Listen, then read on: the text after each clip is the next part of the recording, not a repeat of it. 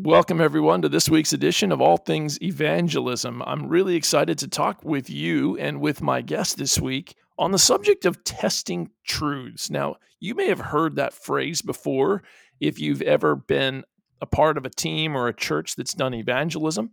Usually, we're going to talk about what testing truths are, and we're going to talk about their relevance to evangelism and even just our own personal walk with Jesus. And so this week I've got evangelist Justin Tarosian here with me. Thank you, Justin, for joining me this week. Oh, thanks for having me. Happy to be here. So testing truths, you've heard this phrase before, yeah? Yes, definitely. When was the first time you heard it? That's a really good question. I can't remember the first time I heard it. It might have been in 2005. I had just turned 19. I went on a mission trip to the Philippines with a ministry called Share Him, where a group of 17 of us, my dad and I being two of those 17, went, and we were given packaged evangelistic sermons with PowerPoint presentations. And we all went to the city of Puerto Princesa in the Philippines. And each evening we were taken around to different sites. So each one of us had our own evangelistic series that we were preaching. And I think it was then that I first heard that phrase, testing truth, as we were preaching those various series around the city in the different locations. Let's get into it then. What is testing truths? Obviously, we know it has to do with the Bible. It has to do with Scripture. There's lots of truth in the Bible. Jesus says in John 17:17, his word is truth. And he says about himself, and obviously John 14:6, he is the truth. Everything that Jesus teaches is true. He says that the Scripture is true. There's a whole lot of truths in the Scripture, a whole lot of information that is true. But what do we mean when we say testing truths? Yeah, great question. I would say testing truth is, the way we generally use the phrase is some truth of Scripture that will put people to the test. So there are certain facets and certain teachings and certain truths of the Bible that tend to test people more than others when they discover them. And it's different for different people. One of them that's often a testing truth is the Sabbath. People face an issue. They either have to risk losing their job and be faithful to God's Sabbath, or compromise on this truth that they've discovered and know that they can keep their jobs and be comfortable when it comes to their employment. That's just one example of what can become a testing truth. But in reality, any truth from God's word that we face that's specifically relevant to something in our lives, directly in our lives, can be a testing truth. So anything that we would rather hold on to as a false idea or practice in our lives or habit, rather than clinging to God's truth, that truth becomes a testing truth for us as an individual. Makes sense. Typically, I would not think of, say, the teaching that God loves everyone would be a testing truth, right? For most people, that would usually be the kind of truth. It is true. God loves every single man and woman on planet Earth. He loves everyone, whether they're rich or poor or black or white or American or Australian or whoever. God loves everyone. That's not typically a testing truth. Maybe for some people, because some people don't love other people and they hate the idea that God loves other people. But generally speaking, that's not a testing truth.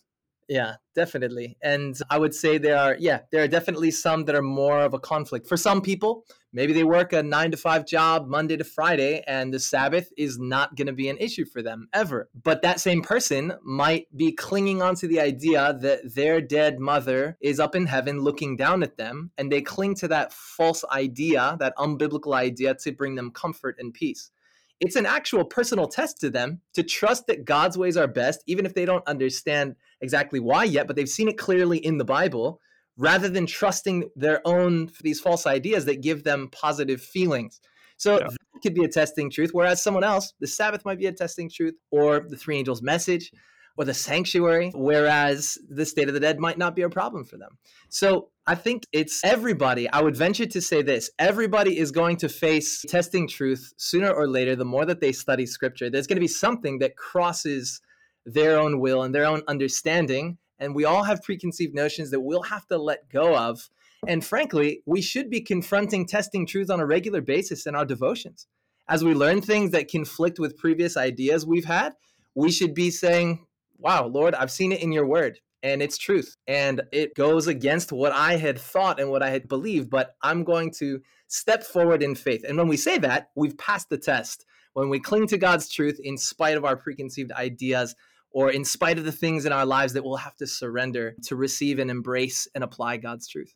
When Jesus says in John 8, you will know the truth and the truth will set you free. Not all the freedom that you receive, right? Not all the things that the truth sets you free from are things you wanted to be free from, like cherished ideas and cherished sentiments and thoughts. So it'd be like sometimes a knowledge of the truth brings a bit of discomfort and challenge, but ultimately it's a blessing, right? Like, Absolutely. And there in verse 36, just after he says that in verse 32 that you quoted, he says, and when the Son sets you free, you will be free indeed. Or you will be free truly. You'll be truly free.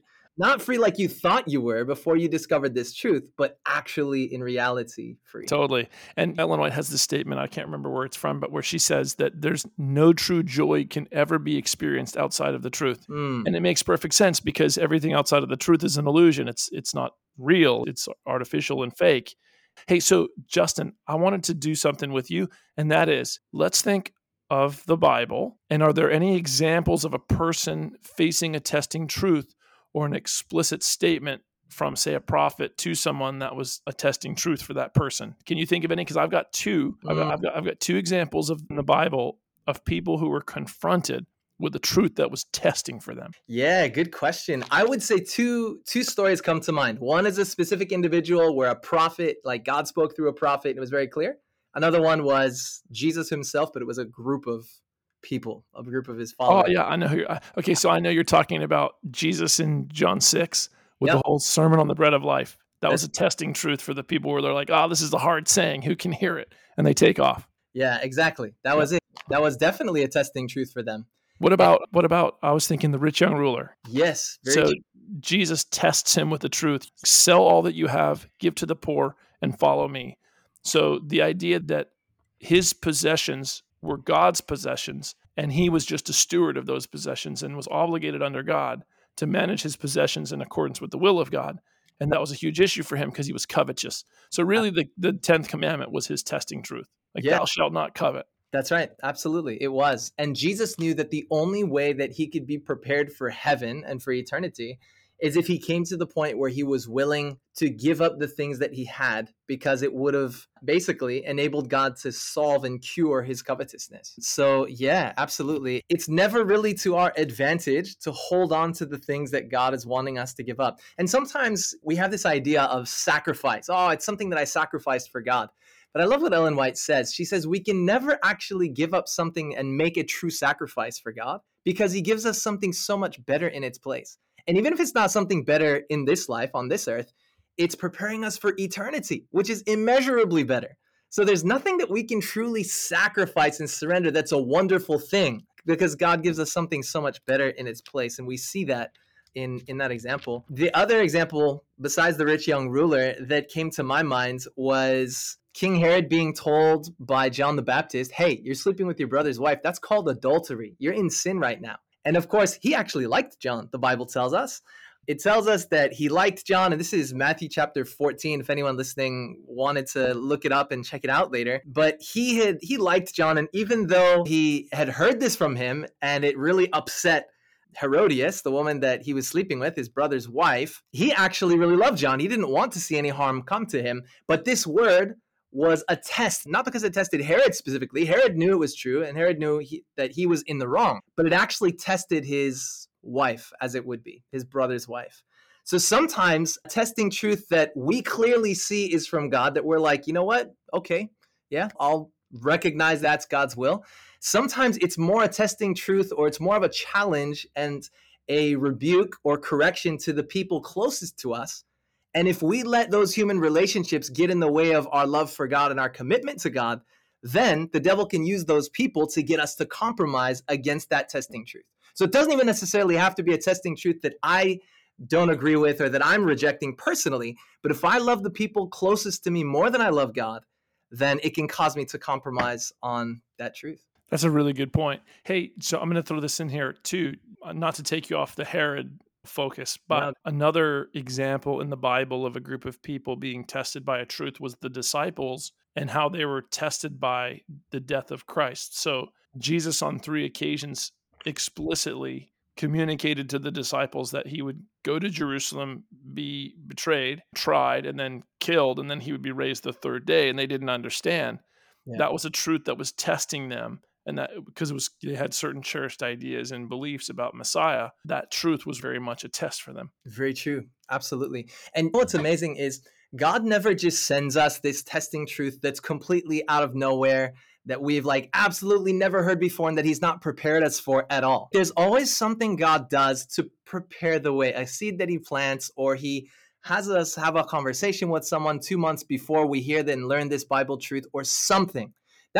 I could be wrong and feel free to disagree. But I think in the example you bring up of the disciples, we see this because if you look at Matthew 26, where Jesus says, watch and pray, stay awake. I need you to stay awake and pray with me. The Desire of Ages says that the disciples had often come to this place and slept there, Peter, James, and John, while Jesus went and prayed. But this time he wanted their help because he felt the burden of the weight of the sins of the world. So he asked them to stay awake and to pray with him.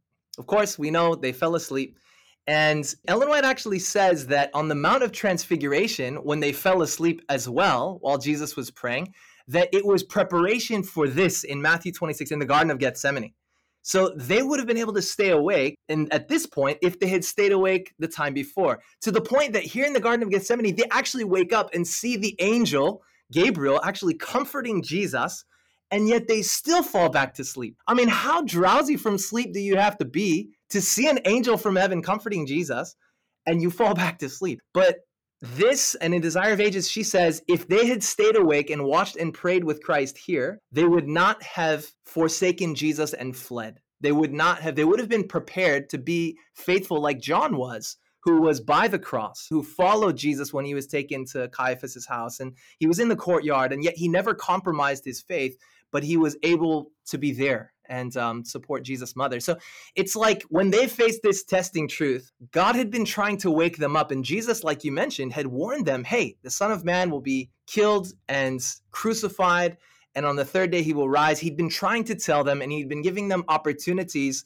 to stay awake, to watch and pray so that they would be ready for this time. So I guess the lesson that we can draw from that is every decision that we make to follow God and be faithful to him will strengthen us for future decisions and to strengthen us to accept future truths. Whereas every decision we make, even seemingly very small and insignificant, against following in God's way, is setting us up to reject those testing truths that God may bring to us. I want to share something that I was going to ask in a question form, but I didn't want to catch you in case you weren't prepared to answer. But I can see in a danger that can arise. I can see a danger in the idea of testing. And here's the danger. The danger is assuming that because someone has rejected something that's true from the Bible, you write them off and assume they've rejected a testing truth and have no more chance for salvation.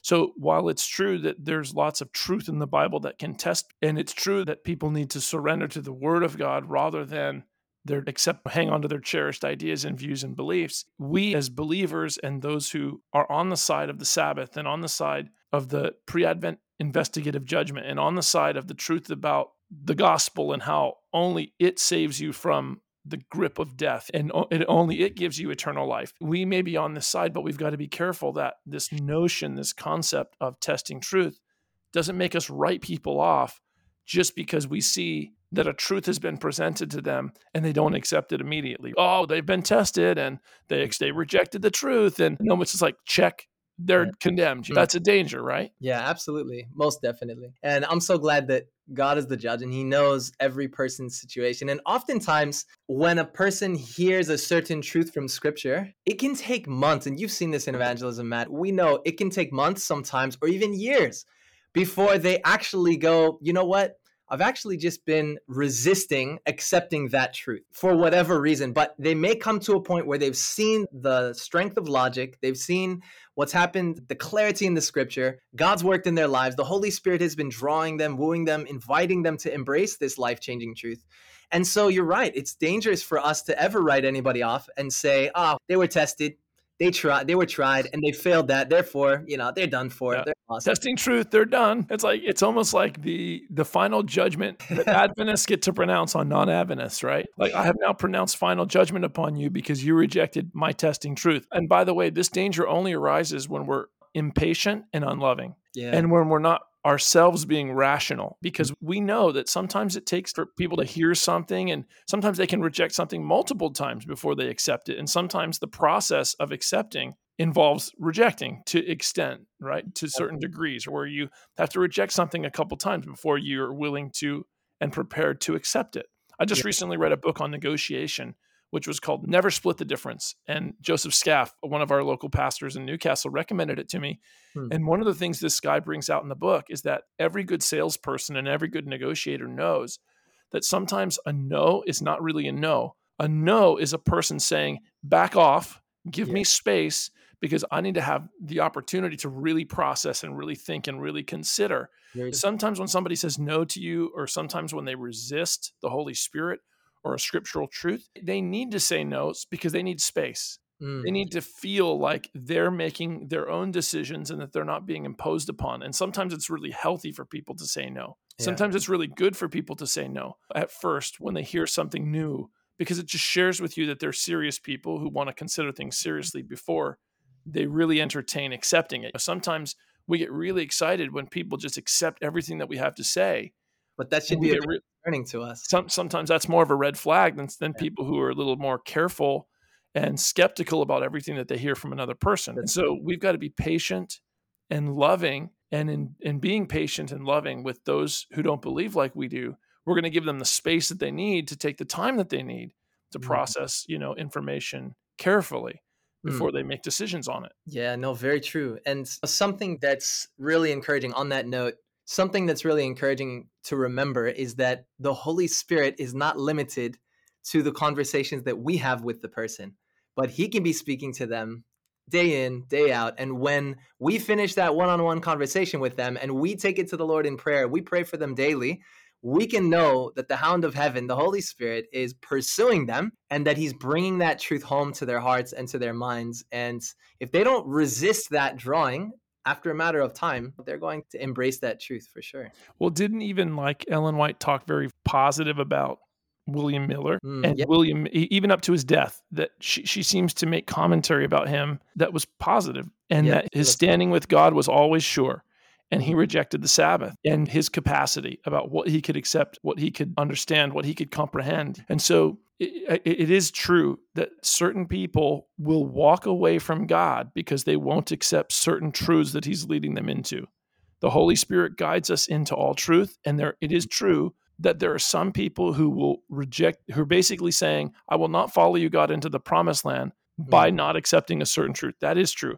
At the same time, it's also true that there are individuals who may never accept what we consider a testing truth and still be saved, Christ-following believers who are genuine and real and accepted in the family of God, right? Absolutely. Is that fair? And it's funny because one of the only reason why that might seem confusing to someone, me saying that, is that we as human beings have a hard time accepting that two things can be true at the same time. Two things can be true that some people are rejecting Christ as Savior by rejecting certain truths he's leading them to accept, leading them into. And at the same time, it's true that a person could have accepted all the truth that they have within themselves the capacity to accept, and they may just be rejecting your communication and be perfectly saved. Is that fair? Yeah, I think that's a fair thing to say. And what's interesting and significant, I think, to note is that something that may not have been, I think there are two levels to testing truths. I'd suggest that, and I've never actually thought of this until our discussion today, but I think there are two levels of testing truth. I've been memorizing James chapter 1. I'm going to try to memorize the book of James. The second verse of James chapter 1 says, My brethren, count it all joy when you fall into various trials, knowing that the testing of your faith produces patience. For many Seventh-day Adventist Christians, they've not necessarily faced a very difficult test of their faith in regards to a specific doctrine that they hold to be biblically true, a Bible teaching that they believe is true. But there may come a time where, while they have accepted it intellectually with their minds, they're tested by some experience in life or some comment someone makes or a conversation. They're challenged and tested on whether or not this is actually true and if they're going to live this out in their life. So the person who hasn't had a problem with the Sabbath, they've been an Adventist for decades, all of a sudden they're in a country of the world, unlike Australia or America, where we're very blessed to have laws that protect our right to keep the Sabbath holy and keep our job at the same time. Let's say they're in a part of the world where that's not the case and their boss gets changed, and all of a sudden this new boss says, hey, you need to work Saturdays or you're out of here. This can become, though it's intellectually been something that they've known and understood and accepted, this can become a testing truth in their lives.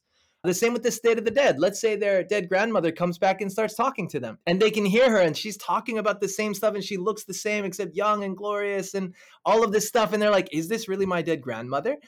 Do they really believe what the Bible says, that the living know that they'll die, but the dead know nothing? Do they really believe that it says the dead will not return, that the dead are asleep? Or are they going to trust their senses? Are they going to fear losing their job and therefore compromise the truth? And I think this is what James was talking about. It's the second level of testing truth. And sometimes people experience both at once. Like we talked about, they discover the truth of the Sabbath. Their boss says, hey, you quit or you take the seventh day of the week off. You're out of here. You're fired. That intellectual truth of the Sabbath becomes a testing truth in their life. But for many Adventists, for many of us, we've not had to face a severe test of our faith and a certain point of our faith with something in our lives. But I think there comes a point where we will, and maybe not with all of the different doctrines of scriptures, but there comes a point where everyone will face the decision and the test that God blesses us with of if we're going to hold true to the faith that we understand from scripture or if we'll compromise. And I think this is what James was talking about when he says the testing of your faith produces patience. And another word for patience there is endurance. So I think that's a key thing to keep. One way to rephrase that statement of James is that the testing of your faith produces resolve or strengthens your resolve. That's right. Yeah. Right? Like the resistance of a muscle strengthens the muscle. The testing of your faith increases resolve, strengthens resolve. Because it forces you to. It forces you to become more resolved to hang on to God. And so just a thought, this came to me. A testing truth for me can be when my wife points out that I've done something wrong or been unkind to my son or comes into the room and reads me this biblical passage or this statement from Ellen White that talks about you acting a certain way that you just didn't act. You know, like, hey, next time you deal with Max, our oldest son, notice what Ellen White says right here. You did this. And at that moment, that becomes a testing truth for me. Yeah. Am I going to reject the voice of the prophet because it injured my pride? Or do I accept the word of the prophet because I love my sons more than I love my pride? So I'll let my pride go for the best of my son. And I think this goes back to what you said at the beginning. Like we as Adventists in our parochial setting, we identify certain fundamental teachings of the Bible that are understood by our church as testing for the rest of the world because they're new to the rest of the world. They're unique to Adventism, and so therefore they're going to test people. And that's one category of testing truth. But then there's the general category of whatever tests you, whatever the Holy Spirit is saying to you that's testing you. And I think that's where really for us it becomes really practical and meaningful. And for us in the Old Testament, if you're familiar with the story of Uzzah, I know you are, Justin, but if our listeners are familiar with the story, not touching the ark or touching the ark was a testing truth that came significant consequences. And God gave a command to the people, don't touch the ark when you're transporting it from one place to another. And then the ark is falling down and Uzzah feels like his prerogative to touch it and he touches it and he dies. And that's a very significant issue for him. But touching an ark, not touching an ark, what's the big deal? Well, the big deal for us is that God said that to you, man, and that matters. And you chose to disregard it. And in doing so, you disregarded all that God is and all that God has done and all that God has said. And so that's a big deal. Yeah, that's the last thing I wanted to say on the subject because I just think that's very pertinent for me personally. Yeah, that's a really good point. And it's basically stated another way that what you were talking about on the personal level is if when God brings a truth to light, maybe it's something we knew, but it crosses a way that we spoke or we acted. God may use truth to correct, and that can cause one of two reactions. Pride, where we rise up and deny it or challenge it or justify ourselves, or humility, where we say, wow, that is a truth of God that I just didn't live up to. So that's it. Yeah, amen. Amen. Well, hey, listen, everyone, we just want to thank you so much for joining us and hope that you've been blessed by our conversation on this subject of testing truth. And I hope that it's been informative and challenging and inspiring to you and thought-provoking. We look forward to joining you again next week. God bless you. And thanks, Justin, for joining me, brother. Thanks for having me.